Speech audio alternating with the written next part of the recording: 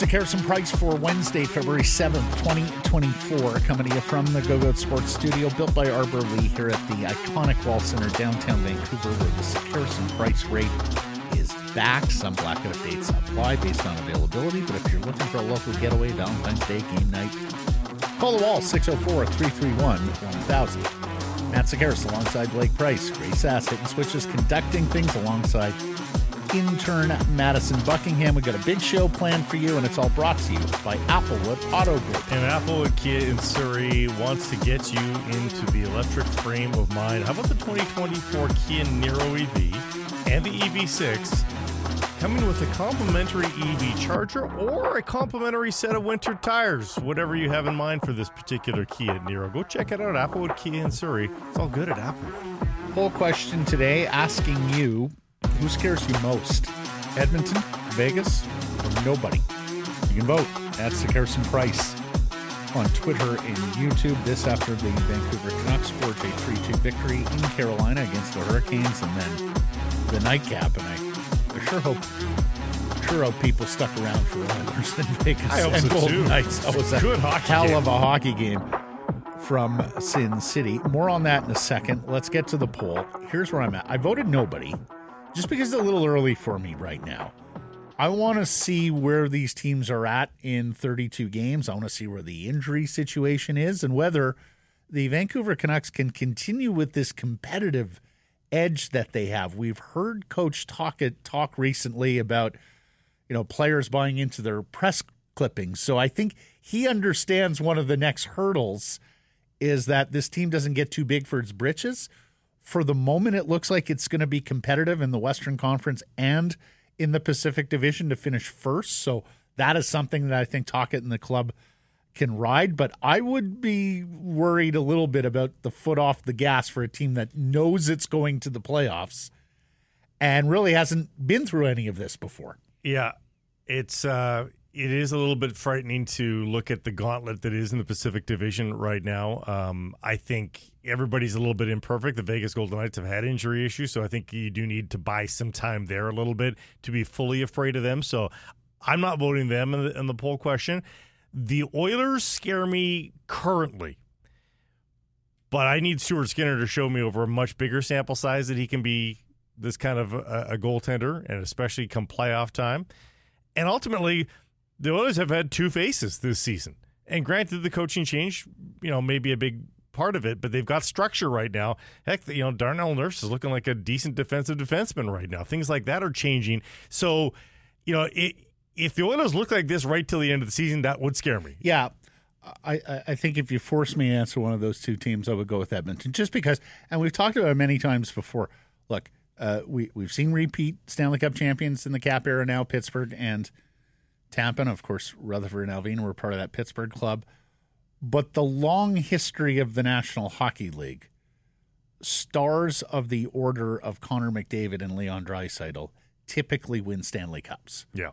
And so is this the year for Edmonton? Well, they've got to get over the Vegas hurdle because they have been blocking these two great Oilers stars from even getting to a cup final. They haven't got there yet. But, yeah, at some point I would suspect that McDavid and Draisaitl break out. All right, let's get into it. 3-2 victory at Carolina. 73 points now, first in the National Hockey League, clear of the Boston Bruins, who lose to Andrei Kuzmenko and the Calgary Flames.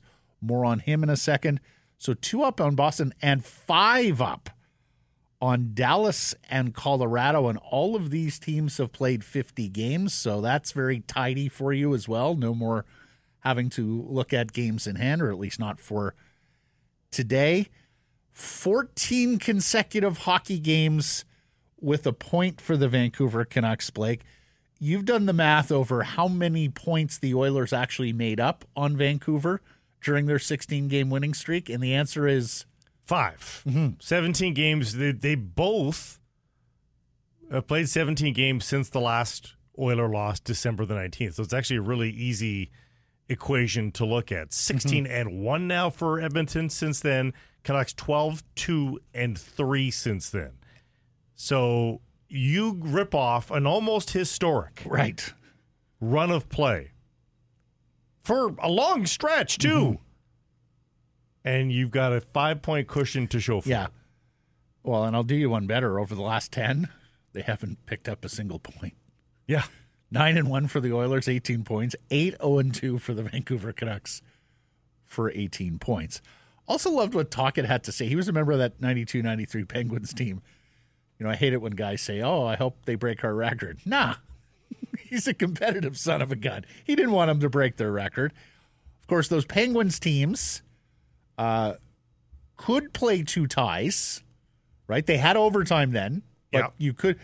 And then I also liked what Butch Goring said of his Islanders team, that dynastic Islanders team in the 80s about, well, we ran off 15 in a row and they didn't get overtime, right? Yeah, it is. So it's you know, they were pursuing a streak with an asterisk based on the way the NHL is now formatted, with winners in each and every game. It is a tough comparison to make historically because you have a winner every night. So it's very different. What surprised me looking at that all-time list is the Columbus Blue Jackets. I don't remember them ripping off 16 wins in a row in 2016-17. Is that the Torts era? Yeah, I think it might have been. Okay. I think it might have I been. don't either, but of course I don't remember very much Columbus Blue Jackets. They have not been a memorable franchise or story. Let's get to our top story today, and it's brought to you by Mr. Lube. Elias Lindholm, his Vancouver Canucks debut, 2 goals, both net front tip-ins, and the first one is going well wide. So that's an extraordinary goal to score. And against his old team, of course, not his most recent team, the Calgary Flames, but the team that drafted him and brought him into the National Hockey League, like immediately after taking him, 5th overall in 2013. So, you know, we talked to Frank Corrado yesterday about his role as the net front power play guy, and wow, instant dividends paid. I hope that he didn't have his A game because he was in Raleigh. I hope that's just his game, but it probably made things a lot more comfortable for him. And he was, I thought he was good in every facet, honestly, from blocking shots to just reducing gaps. Like there wasn't much lacking in his game. And you just think about the addition and subtraction. And I know Kuzmenko had an okay game for the Flames and he scored and all that is true. But for the most part, most nights as a Canuck this year, he was a black hole somewhere in the lineup, oftentimes alongside your best player in Elias Pettersson, to just know there's no black hole there, that you're getting a complete player alongside Pettersson. I mean, it's honestly, if you're a Vancouver Canuck fan right now, you're exhaling, you're thinking, okay, huge item off the to-do list. And we're going to hear from Elias Lindholm here in a second. He led all Vancouver Canucks with 3 block shots and went 50% in the face-off circle. And that's our top story, brought to you by Mr. Lube. It's 100% Canadian.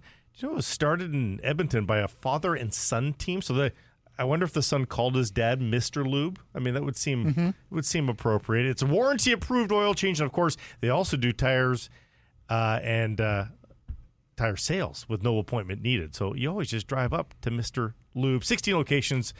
1 near you. Go to MrLube.com. Here's the new guy wearing number 23 on his first goal as a Vancouver Canuck. No, it was obviously a little relief. Obviously playing with there's a lot of good players on this team, and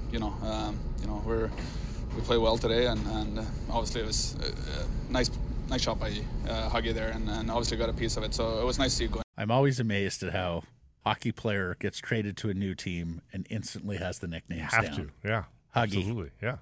And I think he's giving Huggy a little too much credit there. I'm not sure it was a nice shot. It was going wide, but he got a stick on it, and it goes in the net. 2 assists for Hughes, 2 assists for Brock Besser in this game. Let's hear more from Elias Lindholm because, yeah, he was a little bit nervous in his first game as a Vancouver Canuck. I felt pretty good. Obviously kind of nervous before the game. A lot of new things, and But I felt pretty good. I thought that we played pretty good, and obviously it was a tight game, playoff-like game. They're a good team. We're a good team, so not a lot of room out there. But we stuck with it and got the 2 points. That's all that matters. Playoff-like game. I think is a good encapsulation of what we saw in Raleigh. The shots 24-19 for the Carolina Hurricanes. Now, they do a fantastic job, Carolina does, at repressing opponent shots. They're best in the National Hockey League at that. A lot of it has to do with the style of play that they employ under head coach Rod Brindamore of Campbell River. Of course, they are forever pressuring the puck, and that can sometimes create, not the cleanest or tidiest hockey. It's hard to make those crisp passes when you've got Hurricanes all over you. And they were going to push back because they were outshot 13-8 in the first period. And so you knew they were getting a talking to from Brindamore and that they were going to come out better in the final 40, and they did. Well, and of course the Canucks didn't put a whole lot of pucks on net. No. After that. But for Lindholm, too, I think he's nervous because you don't want to leave things lingering with a new team. Like, you're always going to have a slump. You're going to have a 5-game drought where you don't score a goal. You just don't want that out of the chute with the new club. You don't want that hanging over you. So I think it allows you to exhale as a player and to know that you got all that ice time as well and played in all multiple situations.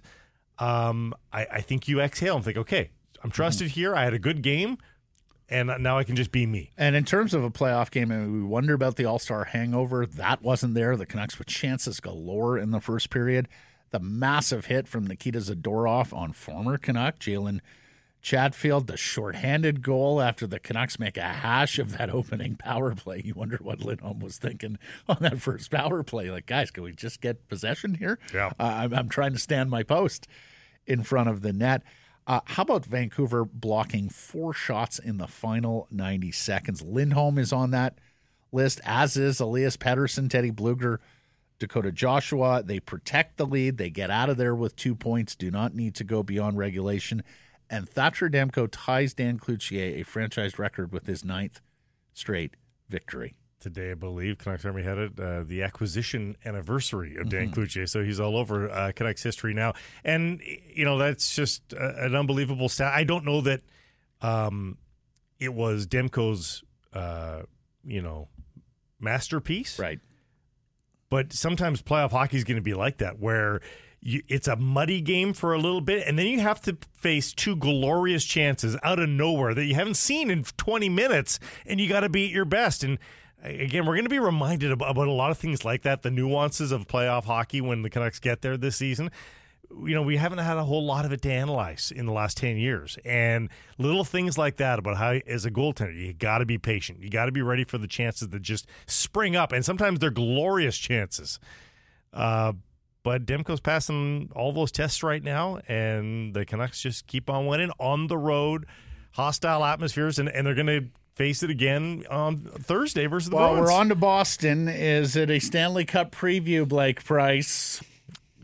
So last night, in between the 2 games, promos coming on because it's a televised game again nationally on that day, I believe, and that's how they're billing it. Yeah. 20 block shots on the night for the Vancouver Canucks. That is playoff hockey. When Lindholm talks about new things, now part of that could be playing some right wing, although he took more faceoffs than Elias Pettersson.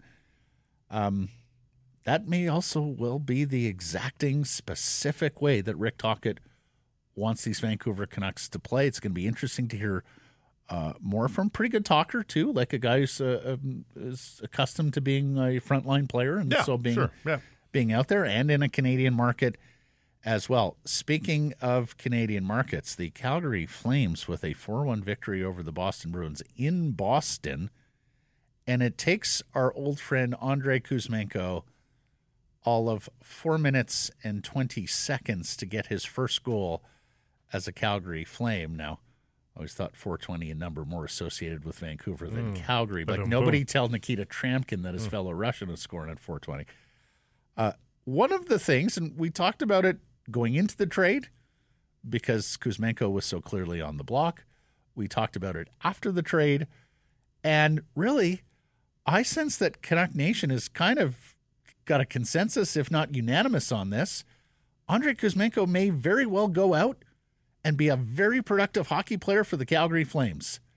And it just wasn't going to happen here. And so that's okay. And if the Flames happen to win something in this trade because Kuzmenko fits that Ryan Huska system better in Southern Alberta, so be it. Wasn't going to happen here. And Huberdeau wasn't setting up Kuzmenko all night, but Huberdeau seemed to have what some are saying might be his best game ever as a Flame.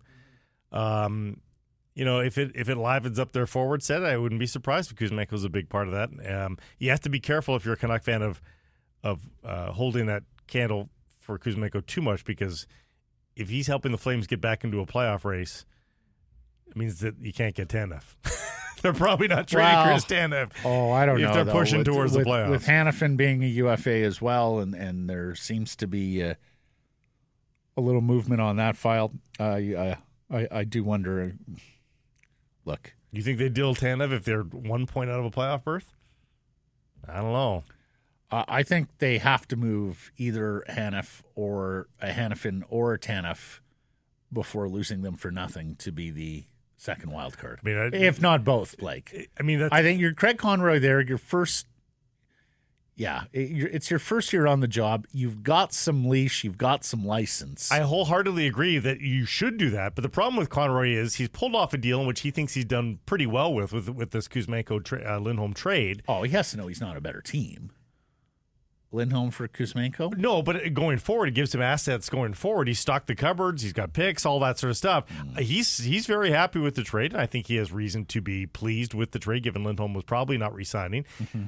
But he makes that trade, and he's still in the thick of things and winning hockey games. I think he might think, oh, my gosh, I've had my cake, and I've eaten it too. So we'll see. I still think I had the realization here, as I dreamt of the playoffs and covering the playoffs again.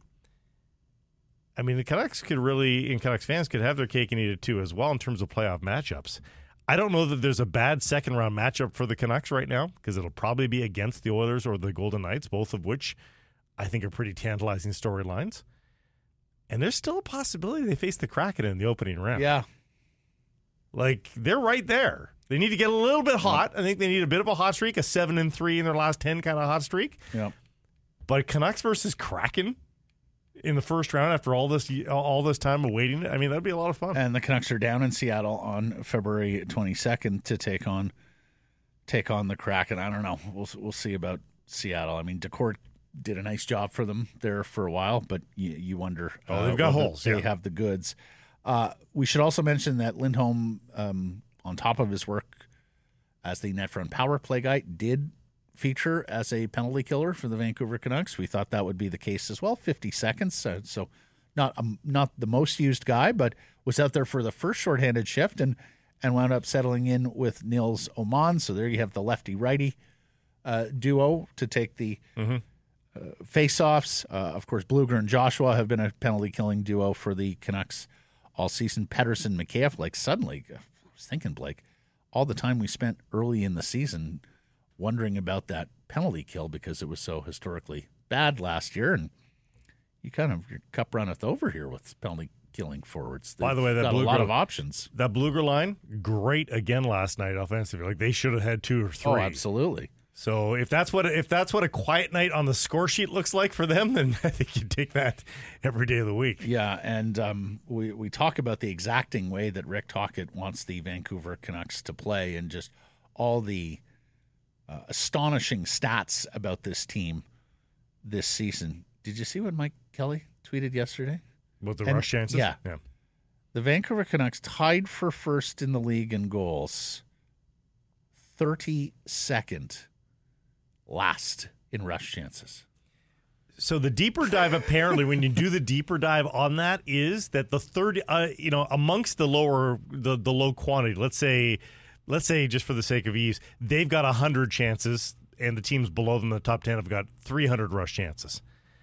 Apparently, because of the structure and the way that the Canucks play, the ratio of high danger rushes to low danger rushes favors the Canucks when they get the chance. And just anecdotally within yourself, ask yourself how many 2-on-1s and breakaways the Canucks get. They don't get many. No.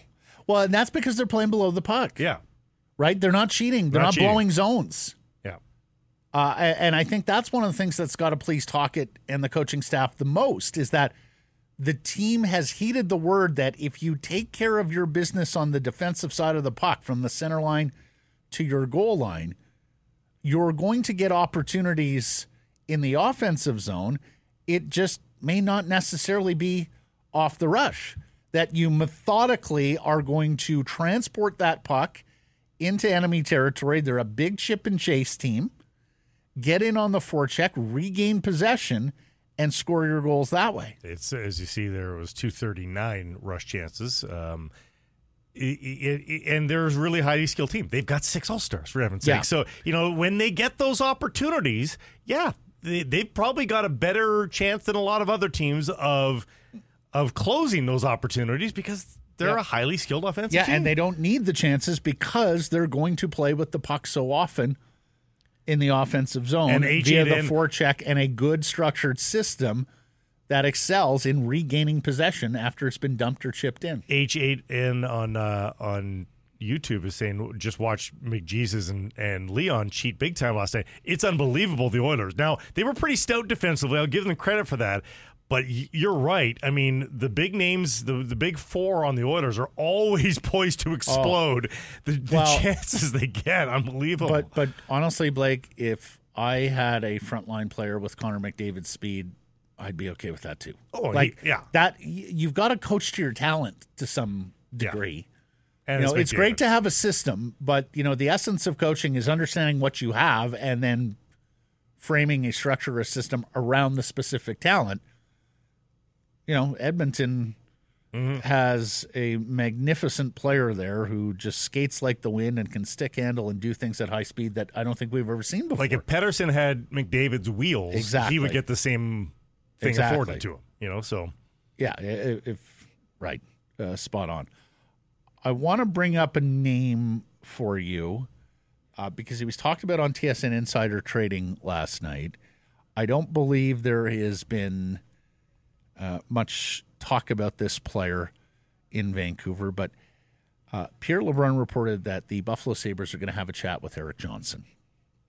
Uber veteran, be 36 years old in March, unrestricted free agent to be, right shot defenseman, making 3.25, but I would suspect there's a retention possibility there. Now, he's not an offensive guy in the least, just the 3 goals and 3 points in 42 games. He's playing 14 minutes a night for the Buffalo Sabres. I bring the name up, Blake, just because when you take a look at the profile defensemen they went out to get this past summer, Carson Soucy, Ian Cole, bigger guys who could play the right side. In the case of Cole, a Stanley Cup champion, right? And, of course, that extended to Teddy Bluger and some of the other additions. LeBron reporting they're going to have a conversation, the Sabres, with his agent and see if he does want to be traded. Yeah, I mean, obviously a huge playoff veteran, 55 playoff games in his career, so he's been there, done that. I mean, Actually, that's not a whole lot. He played on some bad St. Louis teams and then into but he did win with Colorado. Oh, he was with Colorado, but he was also often injured is the problem. But if it's not costing you much as your eighth guy, by all means. That's it. I mean, Tuesday we talked about all-in trades that you can make and some of the bigger fish, and we've talked about Tanev and Vetrano and some others that are going to cost you a significant return. But if we're starting to look at depth pieces, that's an interesting name because he's well known. He's known as a locker room leader type. Again, the Cup pedigree and everything like that. So, you've got to balance those sorts of considerations. And again, against guys like Nick Seeler who don't really have that on their resume. I've been yelling this nonstop. If you're planning on going 3 rounds, minimum, if not 4. Right. Like, you're getting to the 8th guy. He's playing 4 games. And, if you're looking at the you don't want to have to play the lefties on the right side. Tocchet and Foote have shown they don't love that. And so I think you're looking at a right shot defenseman. Yeah. If you are looking at a depth piece for the Canucks at the deadline. I wanted to get to this as well, continuing our discussion yesterday with regards to these 4 NHLers and former Canadian World Junior players who are facing sexual assault charges in London. Ian Kennedy of the Hockey News tweeting, Odds that the NHL was able to conclude if the teams who signed these players knew of the sexual assault and did nothing. The NHL doesn't like to tell us about the investigations it undertakes or doesn't undertake. It does. It has said we are doing a larger scale investigation of the incident in London, Ontario. Ian wonders, you don't get cap relief for a player in the assistance program, but alleged sexual predators helped your cap situation? Yeah, there's an incongruency there for sure. Mm-hmm. Like if you want people to be forthcoming and take part in the honesty program here, right. Like it's that is a weird one. And I know that the players, under guidance from their attorneys, have shared very little, if anything, with their member clubs. But if you're a member club, does that not in and of itself trouble you? But here's the thing. If you're a person capable of doing that and the club is investigating you, are you inclined to tell them every dirty detail of that? It's your employer. Oh, your lawyer has told you to shut up, and or lie or whatever. It's different when the cops are showing up, right? Then you feel a little bit more intimidated to make sure that you're coughing up the truths. Then there's this Colorado Avalanche defenseman Cale Makar, who was a member of that 2018 World Junior team, was asked about everything that's happening on that file. This was his response. It's tough. I've been told not to comment on that ongoing investigation. I've been straightforward from the start. I wasn't there. It was a very fortunate bounce to not obviously be a part of something like that. I'm just going to leave it to the people who are handling the work right now. I can't stress enough that I wasn't a part of it. It was a very fortunate bounce to not obviously be part of something. Was he not at the? There was a few players that weren't even at the golf tournament. Yeah, who were? Was he one of and them? this was a summer celebration. Yeah. I think that's what he's saying. Yeah, I didn't hear them. I've only seen them written, so I don't know the entirety of the context. JFresh Hockey says an insane quote on two levels. Number one, how could you think it's a good idea to say, "Yeah, I'm lucky I wasn't at the event, so nobody would suspect that I was involved"? Two, how do you let a hockey cliche slip out in a context where you should be picking your words so very carefully? And he's not the only one who has taken a look at this and went, It's the wrong tone, but I get what he's saying. He's saying I don't have to face the questions because I wasn't even there. He's got nothing that he can add if he wasn't there. So I get where he's coming. The turn of phrase puts a more flippant tone to it. I don't think that's what he meant, but I can understand how it reads like that a little bit. Okay, back on the Canucks for a second here. Are you anticipating a fiery game in Boston? Well, if I didn't see what I just saw, I would have said no. But the Bruins on home ice, embarrassed by the Flames, I think they're going to have. I mean, gosh, don't they almost want to bring up 2011? Don't they almost want to say, listen, this team's going to be trying to exercise demons for I mean, you build this game up if you're the coach, and I think you might want to manufacture some rivalry here to try to smelling salt your team a little bit here because they were not good last night. And honestly, when I think back on this Canucks schedule, Blake, we haven't seen a lot of fiery, chippy games, have we? No. They've survived the ones that have reared their heads. But we haven't seen sort of an all heck breaks loose game, have we? Honestly, the first one that comes to my mind is Liam O'Brien and the Coyotes. That's right. But that would be the one. Kind of an inconsequential game, big picture, for the Salt Lake Coyotes. Well, and more on that in the show. It just when we look at these next 32. That Leafs Canucks game Saturday. Yep. That's a good call. That's a good call. That one was closer to some real jam, too. So, okay. That one. Toronto, Arizona. So, like 2 of 50. Was one of the Philly games a little bit chippy? Maybe a couple, maybe 3 or 4. Konechny doing something. I can't remember. So The Oilers, one of the Oilers games, that was McDavid Moore having. that was the outbursts. second game of the season in Edmonton. the third game. Oh, the third game, Third- right? The second right. game at Rogers Okay. Arena. Miller and McDavid. Maybe I've been were going blinded front by of all the winning, but it just those sorts of incidents, those sorts of games haven't really stood out this year, or haven't been in great numbers. I think if you're talking to the coaching staff, you want every sort of variety of a playoff game that you can get between now and the end of April. Yeah. Like the really nasty one, the really tight checking, low scoring one. It's unlikely to happen out of conference, though. Like, I doubt you'll see vitriol out of conference. It's not impossible, but I don't think the next 4 here on the road are likely candidates outside of Boston wanting to use this as the same thing, as a playoff template for themselves. They might be in more desperate need for that right now than the Canucks, who continue to walk over the best teams in the league right now. Like, remember there was a time when people were like, oh, the Canucks have had an easy schedule. They're tops in the league because they've played all the bad teams.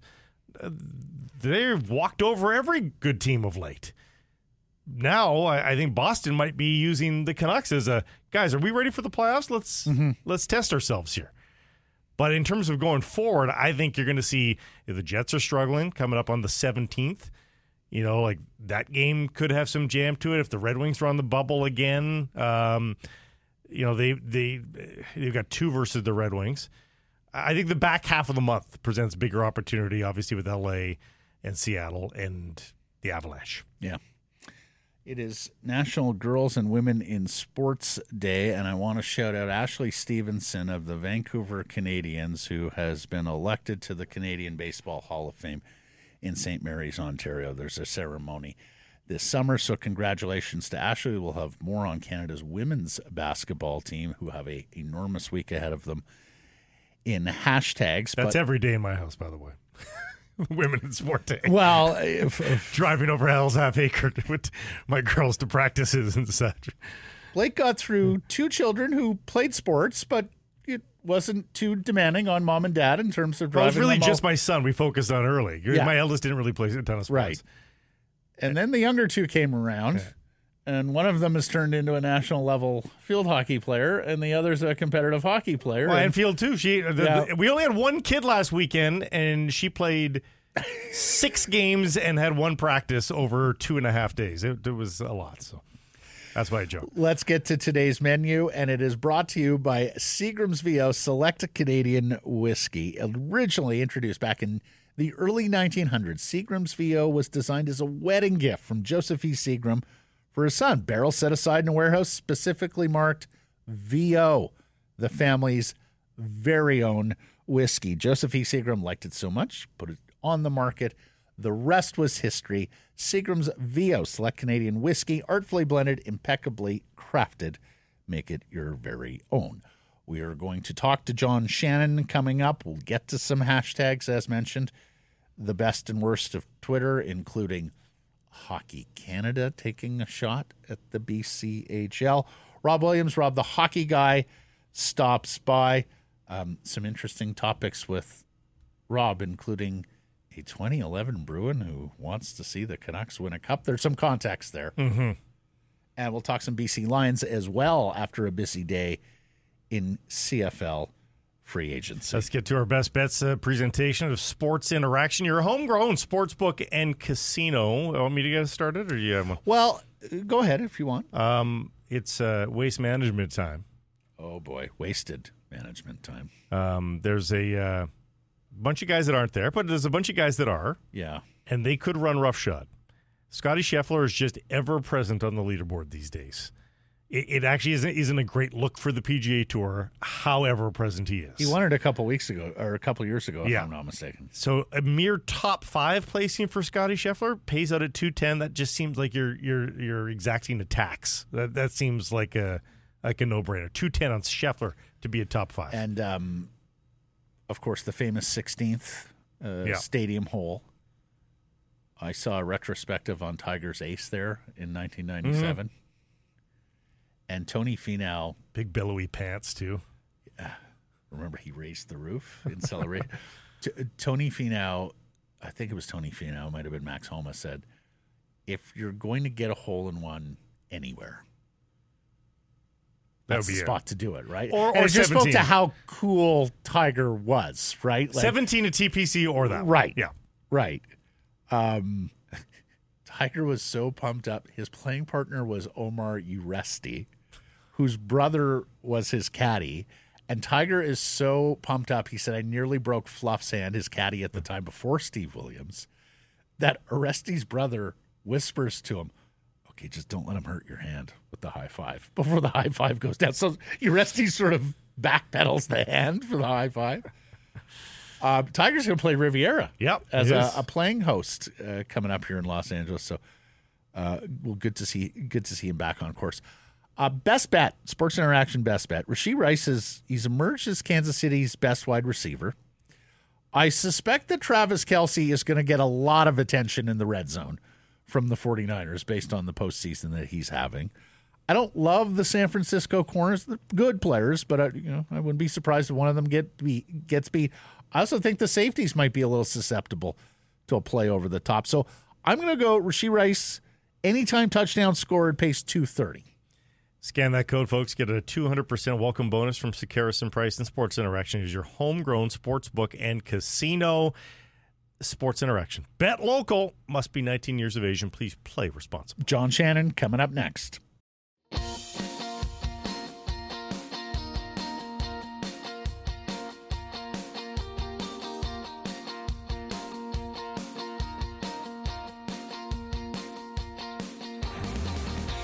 Joining us now is the former executive producer of Hockey Night in Canada, the co-host of the Bob McCown podcast, the one and only John Shannon.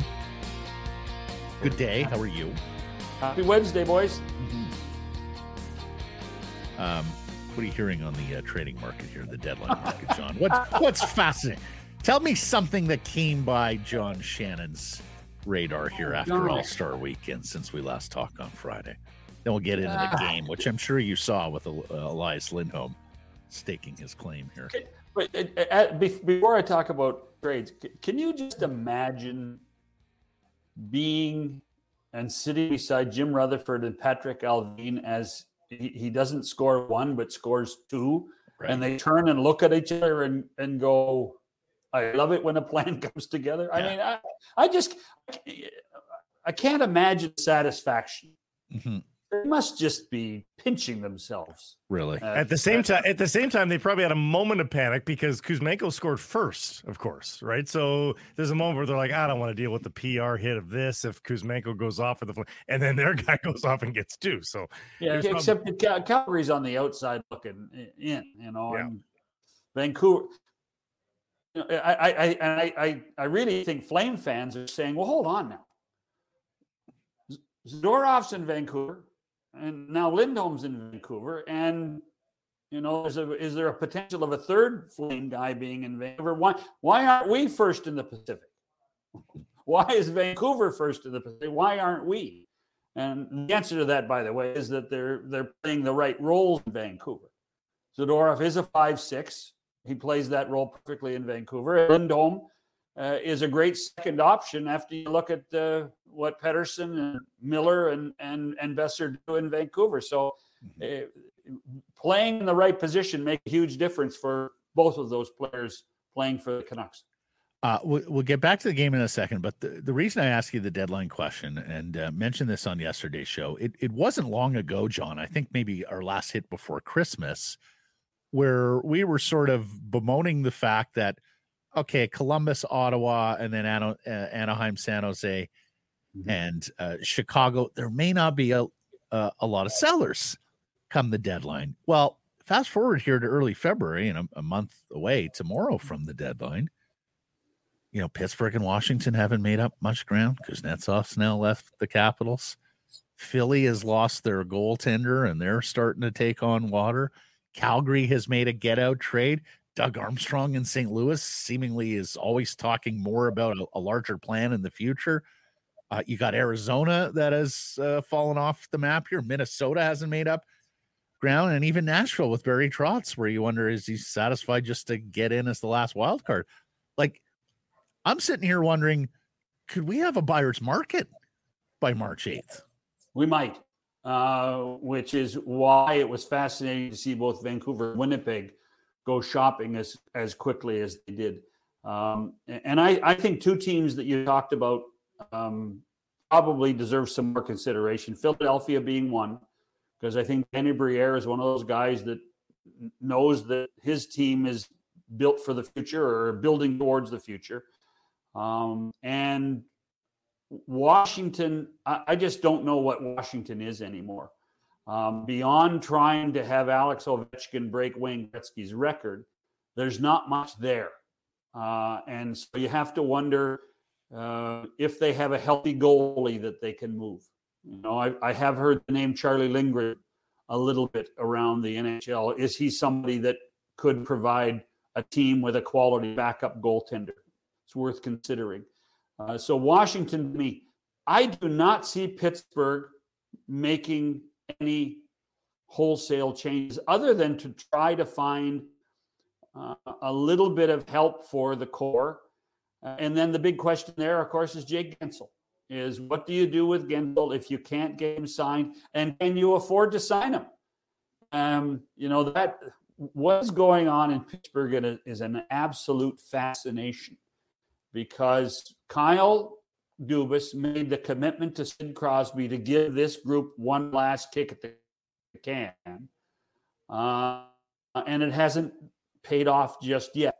Might be early, but it hasn't paid off yet. And if you're going to try to build in the future, are you telling me Jake Gensel isn't part of that future? He's a very good goal scorer and a quality person and a quality player. And I can't imagine seeing him leave town at this point. But you know what? They've got lots of money committed to older players, the oldest team in the league. That, to me, is an interesting one. Penguins and Devils are very much in it, though, aren't they? I mean, they've got games in hand on everybody above them.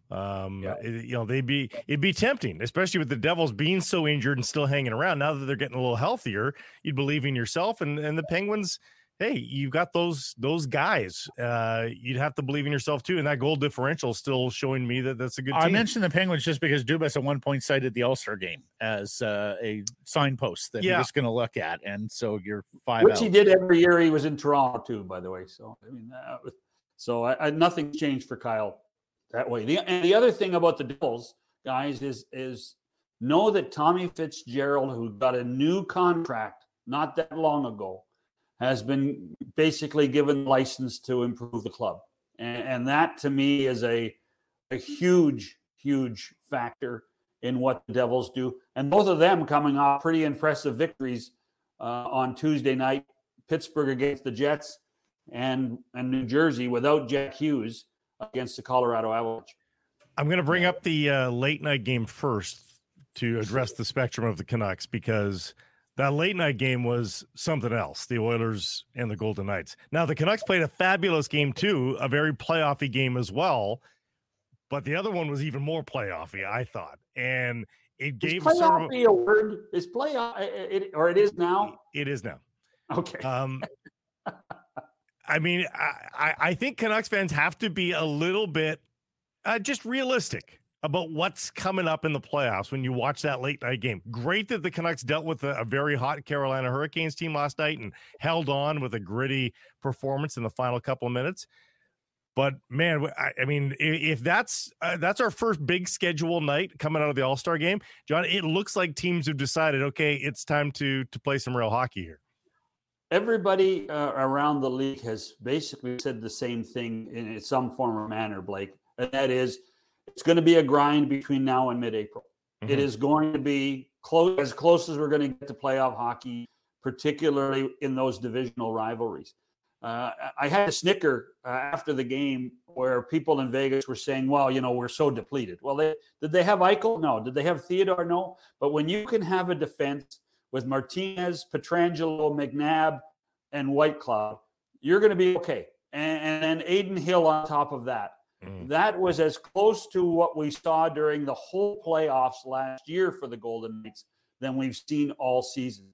They will not give up. They are going to be relentless. We're going to see Edmonton, Vegas in the first round. That might be the best news for the Canucks. Yeah.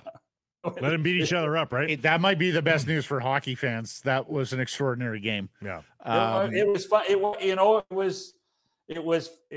If you're an Oilers fan, it was frustrating at times because, did the big guns have opportunities? They had enough opportunities to win. Aiden Hill was great.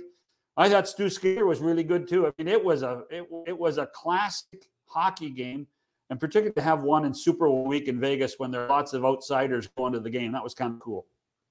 And in terms of the Canucks in Carolina, it was a heck of a game too. I mean, we're sitting there talking about a heck of a game. Shots were 24-19. Carolina, a 3-2 game. Special teams the order of the day with regards to the goals, and yet Blake and I both talked about how that was different times last night. I mean, space was tight. There was some sloppiness because Carolina presses you so hard, and yet still an edge of the seat game where the Canucks blocked 4 shots in the final 90 seconds to secure the victory. I think that line you used, space was tight, was true probably in 5 of the 8 games last night.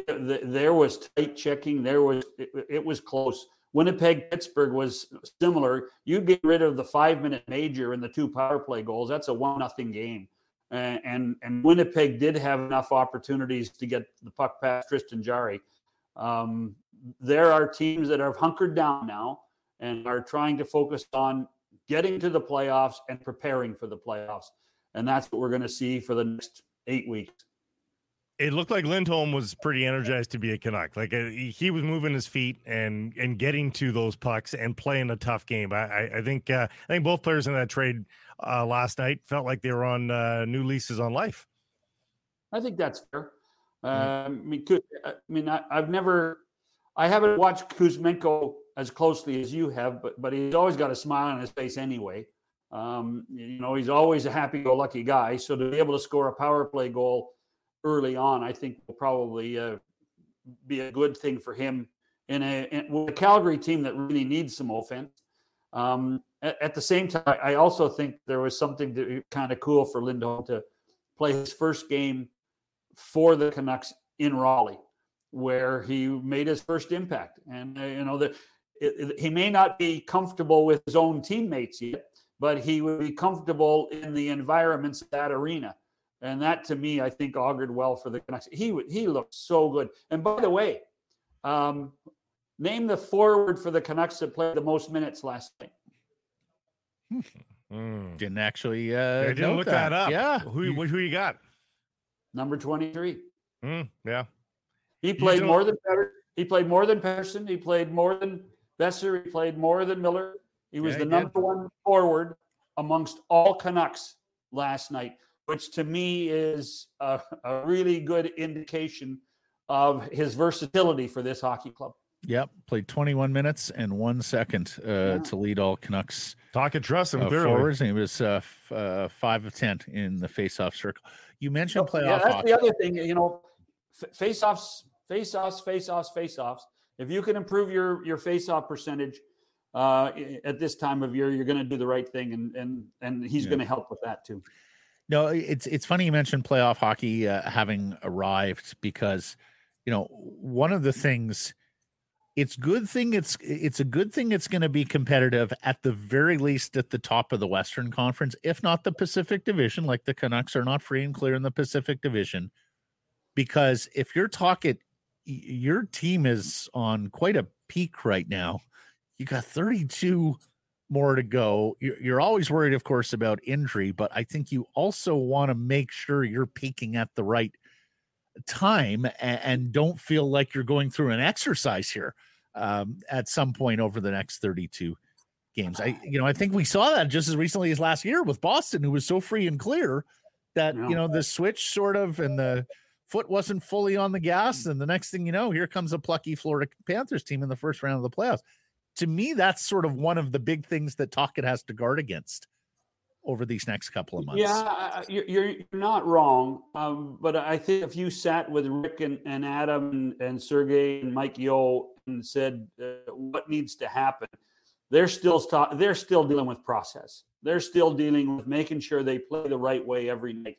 There is enough room for improvement all the time to allow this team to to be pressured by the coaching staff, to be told, we're not there yet. And I think that's part of their success. What he has done, what the staff have done, is such an amazing job of pressing the right button at the right time. I guarantee you they loved that game last night, the coaching staff. They loved it. They loved every aspect of it. Contributions from the new guy, the defensive aspect, Zadorov's physical play. There were so many things that, I would describe as quote unquote playoff hockey that, now let's work on that. Let's hone that and see what happens the rest of the way. And by the way, Thursday in Boston, that'll be another good test because the Bruins were brutal last night. Absolutely. Absolutely. Let's ask you our poll question then. For the Canucks, who would scare you most? Edmonton, Vegas, or nobody? Both. Well, no, I listen, this is how tight the Pacific has become. When the season started, we, the world, including probably the three of us, had Edmonton and Vegas fighting for one. And they had, and I remember saying early, can the Canucks fight for a playoff spot? Certainly they can. But I did not expect them to be this. No one did. So when you look at what the Oilers have done with their turnaround, now winning 16 of their last 17, how's that? And then you look at what Vegas has done. And by the way, Vegas, I think, is 6-1-1 in their last 8. And we all think that they're banged up. These two teams can play playoff hockey. The Canucks can play playoff hockey. All I know is the first 2 rounds in the Pacific Division are going to be raucous.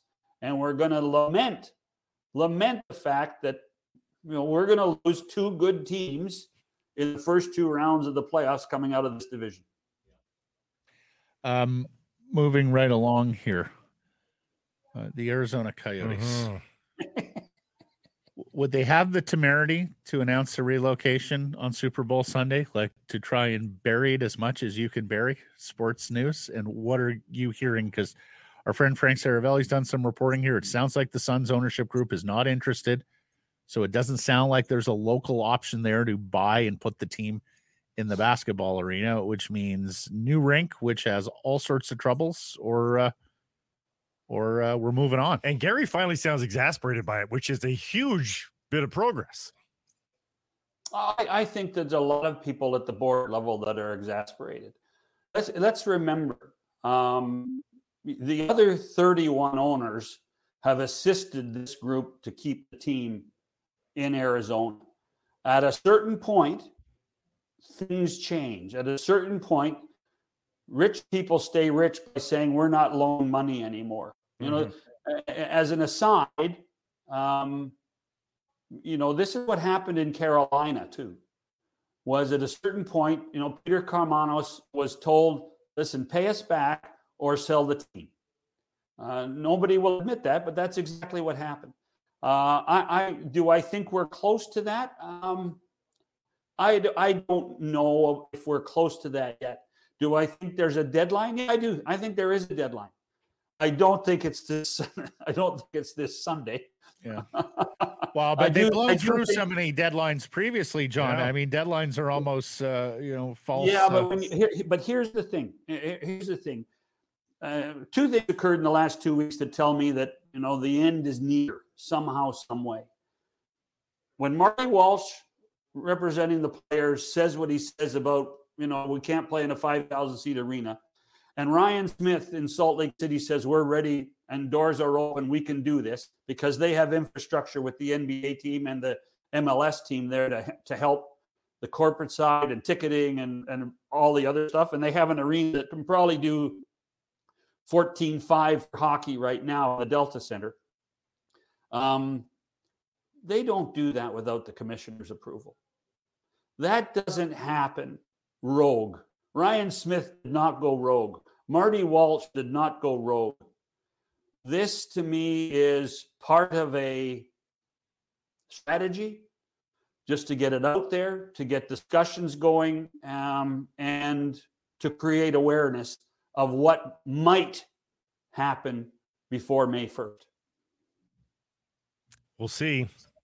God willing. Lastly, in our ongoing discussion about media and how fans will consume the games going forward, ESPN, Fox, Warner Brothers combining their sports rights to launch a new streaming service, according to the Wall Street Journal.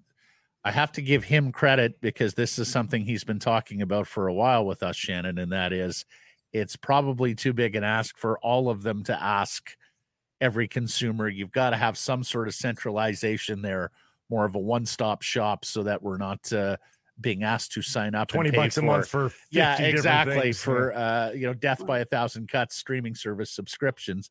What do you make of that, and how do you think that's going to change the way we're going to watch the games going? I don't think it will change the direction of where we're going.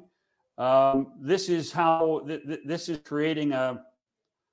trying to create a more level playing field with Apple and Amazon. And both of those are making forays into sports, and because they have such a huge footprint, not just in North America but around the world, they can create these types of conduits to the fan much easier. When you look at the size of what Apple TV is and the size of what Amazon Prime is, they make the other ones look small. It dwarfs ESPN, which has been the worldwide leader, as we know, for years. But and that's it. I mean, John makes a great point. By the way, Blake, self-proclaimed. Yes, of course. Yeah. To me, this to amalgamate these 3 or 4, who knows by the end of it, whatever it means, just is a logical conclusion to trying to compete against the guys who know how to stream better than anybody else. Right. And customer acquisition going at it individually was going to be more difficult. And it's not just Apple, it's YouTube and their Sunday ticket deal. It's Amazon with Bally. So you're absolutely right, John. You're in the ring with some heavyweights, the likes of which you have not been in the ring with before. Yeah. So I mean, you got to be sitting in a boardroom in Bristol, Connecticut, or in New York City, and be scared if those guys, and if Tim Cook at Apple decides he's going to spend a pittance of his money on rights fees, they can beat you up badly. Yeah, and Bezos with Amazon too. I mean, it's not actually dissimilar from the Saudis going at the PGA Tour. We can lose money for a long time here, guys. Yeah, so you tell us how long you want to fight. Here's what we need, though. Here's what we need, though. We need these guys to invest in podcasts. We sure do. I love it. Can you say that louder, please? If you got a lead on that, Shannon, maybe we can bundle here with you. If you can land Bezos or you can land Cook, if you can get the meeting, Blake and I will make time. Title sponsorship is available here. I'll do my best. Great stuff, John. Thanks for this. We'll catch up next week. Have a great week, guys.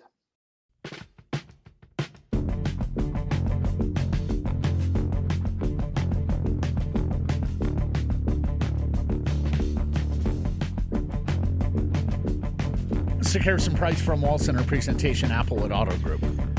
And Applewood Ford in Port Hardy has that cornerstone pickup that everybody wants and needs. The 2023 F-150s are still around, with financing starting from 0% on select trims.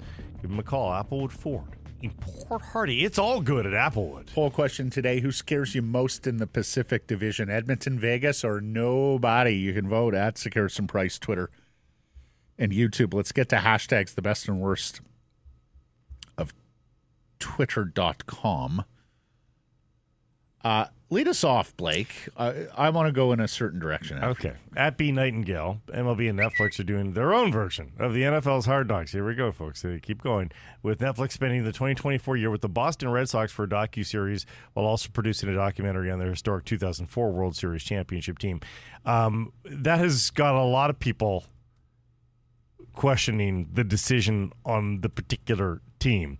Reaction like this one at Mike Nash 15. Being forced to spend the year with the 2024 Red Sox sounds like a punishment. Yeah. At Jesse Spector. Even Red Sox fans don't want to spend a year with the 2024 Boston Red Sox. And I've been doing some baseball reading, and I bought one of these yearbooks, and one of the anonymous scouts said, they could be in last place for a while there. It's really gotten away from them in Boston. And Look, it's an iconic brand. It is. But get them in a better moment. Well, that's it. And also, there has been a documentary on the 2004 Red Sox. 4 Days in October was a tremendous film where Kevin Millar really stands out with his, don't let us get one. Because then we got Schill and then we got Petey going. Martinez in games 2. And then anything can happen in game 7, right? As he warned us. And sure, I'm not sure what more you can add to 4 Days in October. It was really detailed. Everything. I'm good. The Dave Roberts stolen base, the Big Papi home run. And also, Red Sox fans are pretty annoying for the rest of us. Yeah. We don't need their lore.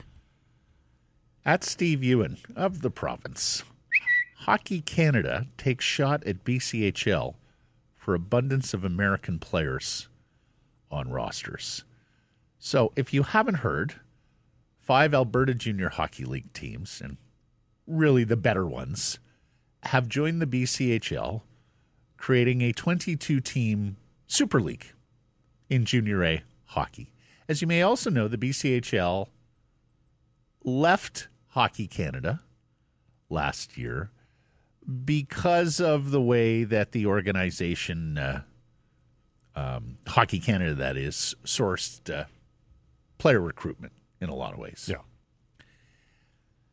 Hockey Canada released a statement, I guess, to support their member Alberta Junior Hockey League, which is now down 5 teams, and had a colossal snit fit after this happened to the point of canceling games, where they note their priority is to provide Canadian athletes with opportunities to participate in our national winter sport, and went on to note that 23.7 of BCHL rosters are American players. There's also some Europeans mixed in. So it works out to about 71% of the players are Canadian. So nearly 3 in 4 BCHL players I'm are okay Canadian. with that. First of all, I'm okay with that. Yeah, me too.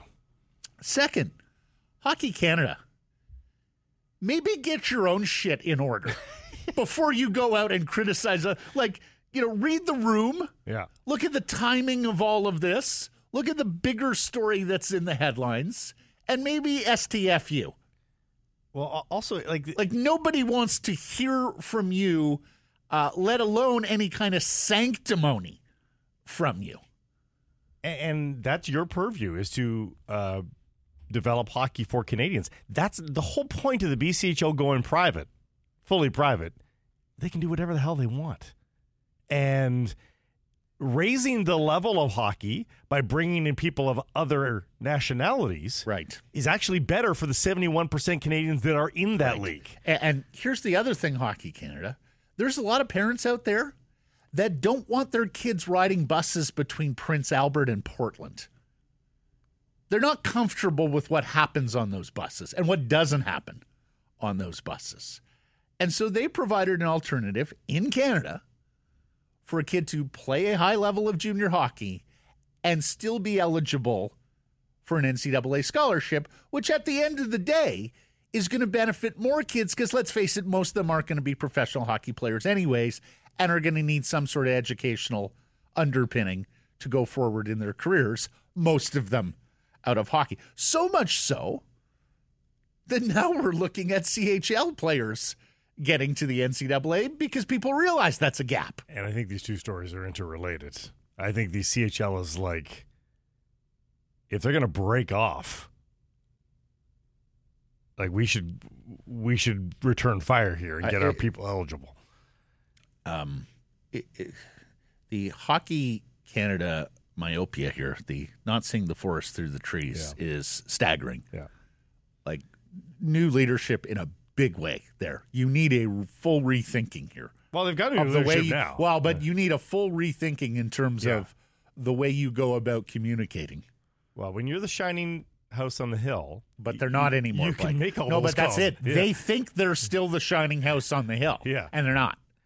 At CTV News. Even going down to this, the journey to our Olympic roster starts with these world championships this summer, which Strager reported on Insider Trading. If you're a fringe guy, you better think about participating in the Worlds this year. Oh, really? Okay. Well, I mean, never hurts. At CTV News, Newfoundland curler breaks record with return to the Brier 35 years later. This breaks the record by 10 years. He beat Gushu? Alex Smith is his name. And, he's had a tough go since he went to the Brier all those years ago. He was 23 years old at the time. 35 years old. So we're talking the 89 Brier? Yeah. Oh, my God. Was he up against Eddie the Wrench? He beat Randy Furby. He went 7-4. Randy Furby. Did he beat Al Hackner? I don't have his game log. Did he beat Pat Ryan? Gushu kind of dominated tournament play from there on in. Yeah, Gushu was pretty big there in Newfoundland. But, I mean, it's kind of amazing. You go 7-4 as a 23-year-old at the Brier. And then never get back. And 3.5 decades later, you get back. Wow. So I might be Team Newfoundland Labrador at the at the Brier. Good for Alex Smith. At Oren Weisfeld, Canada Basketball has released its 12-woman roster for this month's Olympic qualifying tournament from February 8th to 11th in Sopron, Hungary. No Kia Nurse. She is out with an injury. In fact, she was just traded in the WNBA to the Los Angeles Sparks. Aislinn Ace Koenig from Langley is the sole British Columbian, NC State's all-time leading scorer. We had her on the show a number of years ago. She was one of the players affected by COVID. If you may remember when that abrupt stop to all, because it happened right in the middle of tournament season for NCAA basketball. The first game for Canada is Thursday in a pool with Hungary, Spain, and Japan, and 3 of these 4 teams are going to advance to the Paris Olympics. It would be an utter shame, given how we're progressing as a basketball nation, if the women's team did not qualify for Paris. I suspect they can finish in the top 3 here. Yeah. Please let that be. At PR_NHL. Statistical update. As part of the ongoing effort to provide the most accurate statistical accounting possible of NHL games, the league has performed a comprehensive audit of the hits statistic in every game this season. Oh, my God. And made appropriate adjustments. The newly updated season totals are reflected on NHL.com and in the league's statistical releases as of today. And so I've got 2 things to say about this. Great is the first one. Second, why just the hits? Like, why was this sort of prioritized by the NHL? Blake, we as we all know, hits was the greatest. Hits was the one we really needed. Well, it's a day late and $1 short for guys like Brendan Morrow, who averaged 20 hits a game on their home ice for some reason. Brendan Witt in Washington would finish games with like 13 hits. Yeah. You know how many shot prop parlays I've lost because the NHL has gone back and taken away a shot from me?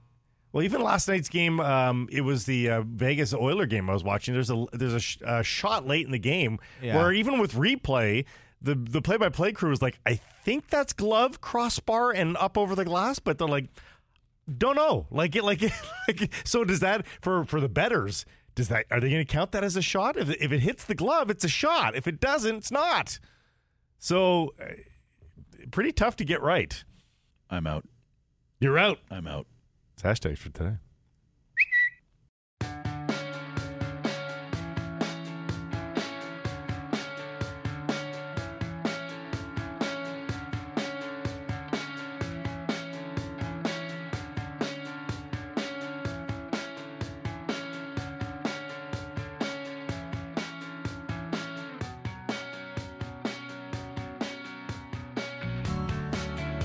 Joined now by the national sports editor of the Daily Hive and its Offside Sports vertical, Rob the Hockey Guy on Twitter, Mr. Rob Williams, back with Sekeres and Price. We missed you last week. Good to hear your voice. Good to see you again. I know. I mean, I kind of wish that I was back on the Fridays, so we could have talked about Buble and the mushrooms, and there was so much Rob content there. Right. Oh. Are you microdosing right now? I am not. What did you make of the new guy last night? I mean, I feel like I'm microdosing a little bit watching the Canucks these days because it just everything continues to roll forward, and Kuzmenko goes to Calgary. Of course, he scores in his first game. Like, Canucks fans are used to that, but not Elias Lindholm coming in 2 goals for the new team, both on deflections, which I think is significant. I think we heard a lot of talk about what Lindholm brings to the table. I didn't hear a lot of he's going to deflect a lot of shots into the net. And that's key because, that's his role on the power play, right? I know there's movement involved, but he's generally going to be, whether it's he's going to be in the middle somewhere, right? He's either going to be sliding into the bumper, which he can do well, or he's going to be in front of the net, tipping pucks. And so far so good, with his insertion into the lineup. And then if he has enough fun, maybe he resigns. If they have enough dollars committed, do you think it's possible even before the season ends that they extend him, or do you think that's going to be an off-season thing to look at? I sense it's probably it'll be off-season just because they've got so many players to deal with and so many contracts. So you probably want to get a sense of where everyone is fitting in. But while saying that, you generally tackle the big contracts first and fill in the rest, right? So I think it's possible. I don't know if we'll see him re-sign in Vancouver, but I think they probably like to see him play a few games, see how he fits in, and if he agrees to a dollar figure and a term that they're okay with, and then who knows. Something, Rob Williams, that I'm quite certain we have never talked about, and I'm not sure we have talked about it writ large here in Vancouver for, a decade plus. Tocchet recently talking about the players buying into their own hype and all the positivity flowing from the Vancouver media. Media's too positive about this team. We've heard this so often. We're sick of this toxic positivity surrounding the team, right? Exactly. Dragging this team down.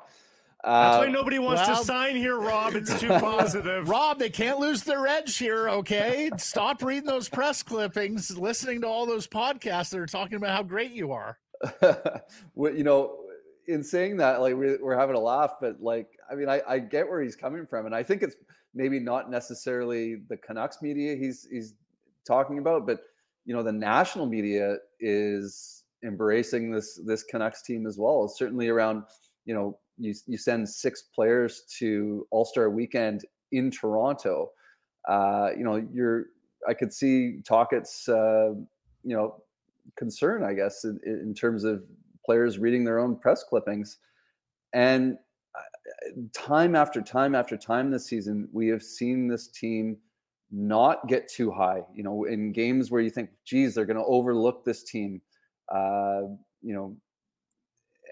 where maybe Canucks teams of the past would start patting themselves on the back and lose their edge.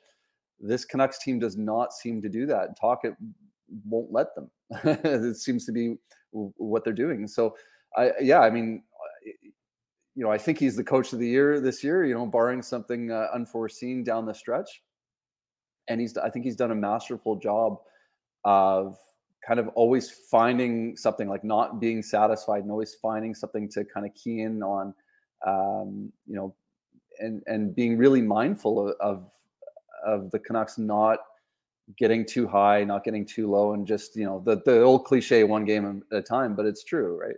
One thing, and also, you got recent examples of great Tampa and Boston teams to lose in the first round. And, this sport is a little different than the others in that you see 8 seeds beating 1 seeds. That's true. In the first round. So I think he understands one of the battles going forward here is to not lose the edge and to not, peak now as opposed to in April. The problem with losing even a little bit of the edge here, guys, is you look at their schedule over this. Let's just go the unbeaten streak here. The 12 games without a loss.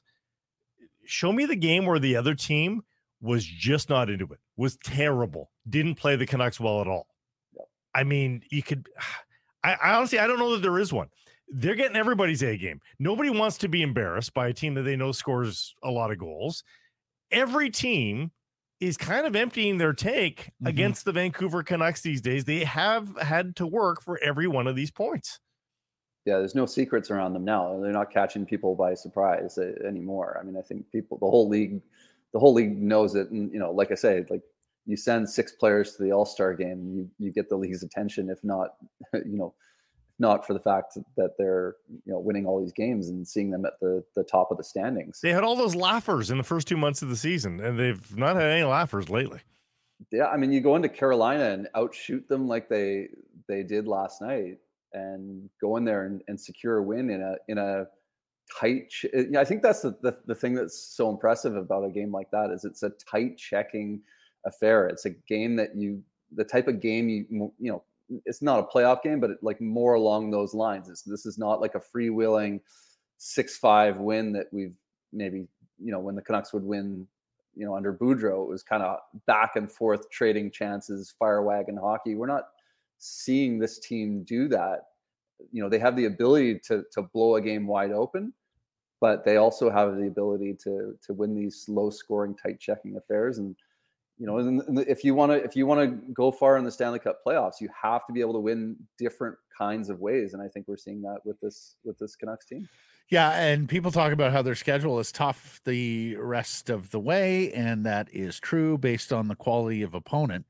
They also have 9 consecutive home games from March 9th.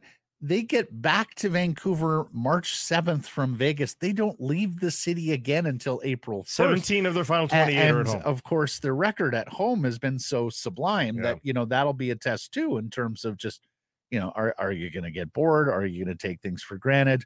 Do you feel like you've got easy 2 points? As somebody pointed out on social media, though, every one of the games for the rest of the way is against teams below them in the standings. So that's good. Took me a sec. Rob, moving along here, the odds makers, they still ain't buying the Canucks. Yeah, the Canucks are getting disrespected a little bit here, right? Like this is the number 1 team in the NHL, and they're not. They've been that for a little while, and they're not close to number 1 on the Stanley Cup odds. And take with that what you will. For me, this is a testament to how difficult their path is out of the Pacific Division. And if you look at where who they have to beat, you're going to have to go through Edmonton or Vegas, maybe both if you don't finish first. That's a really tough path. And I think that the odds reflect that, where, obviously the Oilers are on the tear right now, and they're kind of the darlings for a lot of sports books. Is the Pacific Division the toughest path to the Cup? Like I think the Atlantic Division for a few years has been that with Toronto and Boston and Tampa, but Boston's not what they were. Tampa's not what they were. The Leafs are. I think you can poke some holes in them. I do think that the Pacific Division is probably the toughest route to the Stanley Cup. Well, you say the Boston. Hey, it would take some chutzpah on Tocchet with his history if he created a slight on the odds maker now, wouldn't it? Yes, right. Yes. Yeah, it would be a little bit of irony. Gentlemen, the odds makers have you 7th choice. I've been trying to bet you guys up, but you say Boston's not what they were. Still pretty darn good. We'll find out tomorrow. They laid an egg versus the Flames, so they'll want to erase that. But it turns out any attempt to rekindle this Canucks-Bruins rivalry has water poured onto it in the All-Star weekend by Andrew Ference, of all people, former Bruin, faced the Canucks way back when, and now he's saying, no, he wants the Canucks to win. He lives in BC. He would like all of his neighbors to be happy now, he says. Yeah, our Adam Lascaris, who's our Daily Hive sports writer out of Toronto, was doing a lot of great work at the All-Star weekend and caught up with Andrew Ference, and he asked him about the Canucks pretending to lift the Stanley Cup. That's kind of how this all came about. And you have to read the piece to get the update on that part. But yeah, in terms of Ferentz living in BC, living on Vancouver Island, says that he'd love for the Canucks to win the Stanley Cup. I don't know if he'd like them to win over the Bruins or not, but that's right. Yeah. He's showing a bit of a soft spot for it. And to me, this is like, is this the official end of the Canucks Bruins rivalry? I'm not sure, but obviously it's fizzled a bit from 2011. Well, obviously you missed Thatcher Demko snubbing Jeremy Swayman and JT Miller dissing Jeremy Swayman at All-Star Weekend, Rob. That's what I'm hoping, that something on the ice happens tomorrow to reignite this sucker based on Miller and Demko and Swayman at All-Star Weekend. I feel shame now for getting that amazing content of Demko snubbing the hug. That was excellent work. Oh, you had a hell of a weekend, Rob, and Adam and everybody at the Daily Hive. Good content. Offside. Good content. No, it was right up your alley, and you're right up ours. Thanks for this. We'll catch up next week. Thank you.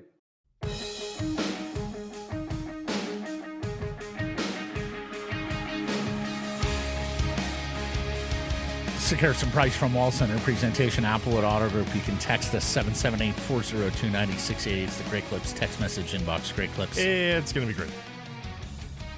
Well, BC Lions were busy on Tuesday. Were they ever? Re-signed middle linebacker Ben Hladek, the Vernon native, former UBC Thunderbird.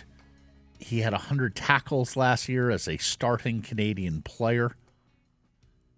And as we talked about with Rick Campbell on Tuesday, I mean, they have Canadian quality, and bringing Ben Hladek back would they ever go 3 Canadians?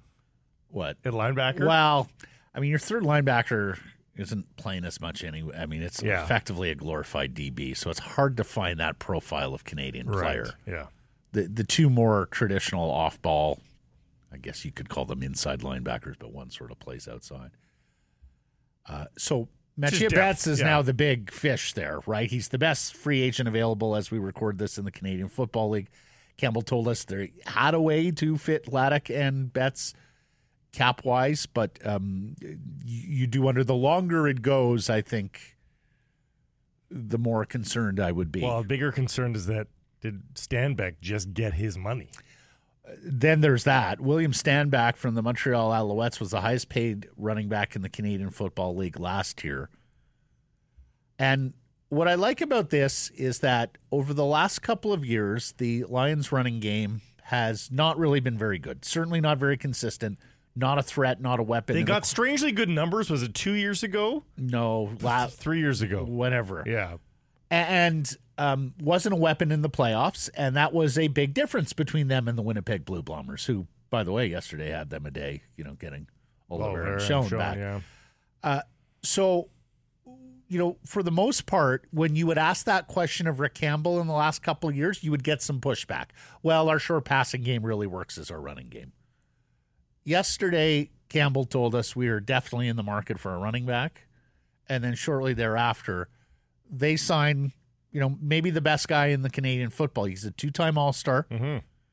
He's rushed for more than 3,700 yards and 11 touchdowns over 62 games with the Alouettes. And here's the thing I love about him most. 6'2", 233. Coming downhill. That's a big boy. So can you play power football now? Not that it's a big thing in the CFL, but it's good to have in those cold weather November playoff games. Now, if you do your business, you win the West, you get the Grey Cup and the West Final at home, you may not have to play in the conditions, but if you do have to go to Winnipeg again, or for God's sakes, Regina, because they've been pretty good here in free agency. But how much faster and harder is he playing in climate control where he knows he's got footing? I mean, I think it's just a great asset. Yeah. And so now you cross your fingers on bets. South of the border, how about this? Our friend Captain Greg Bell breaks the story that the Seattle Seahawks are interviewing UCLA head coach, former Eagles and University of Oregon head coach Chip Kelly to be their offensive coordinator.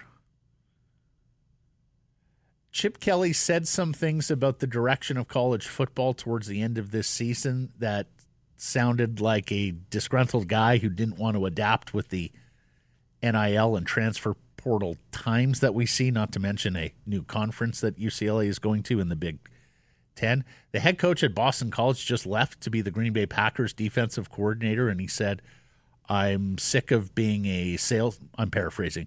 I'm sick of being a salesman to our rich alumni about how much money we have to raise to get some of these kids in the portal. There would have been a time that leaving UCLA as the head coach for an NFL offensive coordinator job would have been, no one would have done that. Apparently, he's got a fair bit of interest. At one point, he had a most innovative offense, that turbo-paced offense at Oregon that kept everybody off pace, didn't allow the defense to substitute, got Oregon to a national championship game. It didn't work out as well in Philadelphia. It's hard to play that way. You can't just out-athlete, overwhelm people in the NFL. Yeah, it's a little bit. He's one of those guys that it was so plain to see why his college system didn't work. To me, it was less, a little easier to explain than some of the other guys that couldn't make the jump. Exactly. But he's a really interesting offensive mind and quite a name there for the Seahawks. Of course, Mike Kafka, the offensive coordinator of the Giants, was someone they interviewed for their head coaching job. So we'll see how that shakes out. Still a very quiet Super Bowl week here, huh? It's hard to believe that we're into the second week here. Like, this feels like first week sort of stuff. Like, very quiet. I haven't seen anybody say anything outlandish, really. I mean, they tried it. They had a big, rally last. I don't know. Is that always the thing? They sold like 30,000 seats last night. Both teams sort of talked to the crowd and stuff like that. It's sort of like a public media day. I'd never seen that before, but again, not really anything came out of it per se. Where's the Moj to ask the hard-hitting questions? Well, I've been following the Moj, and in fact, doing nice videos with Nick Kowalski, our buddy from the Lions. He was, and the Moj was also talking hockey with some of the hockey fans. J.J. Watt, Bill Cower. Yeah. I saw him with Nate Burleson, who's a Canadian. If you're not familiar, does great work with. CBS and CBS This Morning. He's moved over from the NFL Network and has been that dual threat guy like Michael Strahan. Asking Tiki Travis Barber. Kelsey about Zach Collaros. Yeah, Zach Collaros is very close with the Kelsey family. They played together at the University of Cincinnati. He has been spotted in the box with Taylor Swift. During the playoffs, yeah. Well, anyways, let's hope for a good game on Sunday.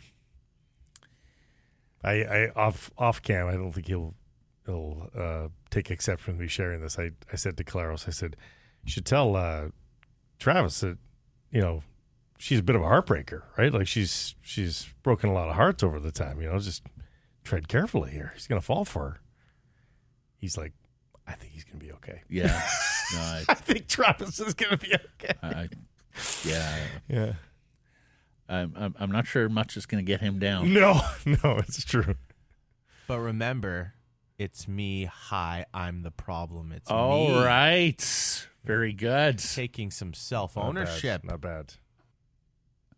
Well, and the other thing is now, Grady, you may know, when we listen to her, I'm forever asking Carmen, who's this one about? Like, which ex is this one about? Usually Jake Gyllenhaal. Yeah. It's quite the list, I must Who's say. the other one? John Mayer. John Mayer. So she's able to identify the Gyllenhaal Mayer songs for me. Yeah. But others are a little more gray area, more nebulous, right? Mm-hmm. No wonder the teenagers like her so much. Can relate. I'm not sure it's going to be very covert if it's a Kelsey song somewhere down the road, right? Like Kelsey kind of stands out. They all kind of well, stand out. but there's going to have to be. If she comes close to singing anything about football, we'll all know the score there, who she's talking about. Yeah, maybe. She keeps things kind of vague. No, though. well, that's my point, is that I don't really know when I listen to songs who it is. Not that I have the roster beside me of who she's dated, but even a super fan like my better half can really only specify a couple. I'm sure there are some internet sites that can point you in the right or wrong direction here. Okay, poll question results from Tuesday. We asked you, Do you want the Canucks to spend more assets for all-in trades? Blake, we were talking, okay, they've made one big all-in trade. Basically, do you want depth trades or do you want to just go for it here, another all-in trade? 1,500 votes, what did the people say? People said, it was a yes, no, do you want to spend? Do you want the Canucks to spend the assets for another all-in trade? Enthusiasm or restraint? Enthusiasm, yes. No. Oh! It was very close. Yeah, good. 52.4% to 47.6%. Grady and Madison are playing Taylor Swift in the Predators. Well, Can you hear that? Can you hear that? There's this comedian that wrote a song as if they broke up. Oh, really? Yeah, and it's actually quite good. That's good. Good concept. I like it. I think we'll break copyright rules, though, if we play it, yeah. Let me just read a couple lyrics. Yeah, we made it to the 50, and then you kissed me. We made it to the 40, a new love story. We made it to the 30, and then you did me dirty. Right then, you put the end in tight end. I think one's about Travis Kelce. You don't say. That's not bad. I do agree with Brock Besser. Did you see what Besser said about her? No. She's the lyricist of our time. Yeah, kind of. Yeah. Love the Cow and Cowherd rant. If you haven't heard the Cow and Cowherd rant about the people that are upset about how much screen time you get, oh my God, you've got to go listen to the Cow you and Cowherd have to have rant. a pathetic existence if you are complaining about that. She averages 24 seconds of screen time per game. 24 seconds. And there are people writing diatribes about these 24 seconds. How did this become politicized? She's getting people to vote. So that's why. As for comments on the poll, mismanaged, I don't think an all-in trade is necessary or advisable. We saw some of that. What else do you want to improve here, guys? Well, going back to Frank Saravelli was often Fair saying, point. you're a really good team right now. Be a really good team for a while. Save some of these assets for either future trades or for those guys to develop and jump into your lineup, right? Go spend a 5th and a 6th round draft pick and get a depth forward and a depth defenseman. Well, on YouTube, no one convincingly, 69%. Yeah. Very nice, by the way. Top comments, add depth, no more blockbusters, risk messing with the chemistry of the lineup. Chester, we may need an upgrade on the Zamboni driver. Other than that, don't mess with the team chemistry too much. People were and worried. we've seen that. We've heard that a lot. But honestly, people were worried about that with the Lindholm trade. And look what the early dividends are there. That's true. When you're better, you're better. Yeah. Except, though, the chemistry, if you want to go back to that, Kuzmenko was, dragging them down. So right. It's He's a great guy driving it, dragging them down. Chris says they already started to blow the future with the direction they took going into the season. Don't stop halfway. Go out and get a cup. And Smooth Media, a.k.a. do you want the Canucks to actually try to ever win a Stanley Cup? Yeah, it's the way some people read it. I just don't see them going into the playoffs with Neil Zaman as one of your 12 forwards. Well, we talked about it after the Lindholm trade. Because it cost you Kuzmenko, you're actually flat in terms of the number of forwards you have. And do you really trust Linus Karlsson or Phil DiGiuseppe to be your next forward up? So that's why I would think you're going to see at least a depth forward here. If not, perhaps another swing on a forward. Yeah. Errors and omissions, Grady, you have something to self-report. Yes, I wrote shoot when I meant to say out of the chute, and I wrote it SHOOT. Homonyms. One of the can't take the hockey out of the boy. Yeah, something about my brain chemistry there. Just all right. Good self-reporting. Thanks for listening, everybody. A reminder: subscribe to us, Canucks Conversation, Rink-Wide Vancouver, wherever you get your podcast. Follow on social. That's Twitter, Insta, TikTok, YouTube, and Facebook. Of course, we're live on Facebook each and every morning, 11:30 Pacific. And, of course, support those community sponsors you hear us talking about. Keep it local.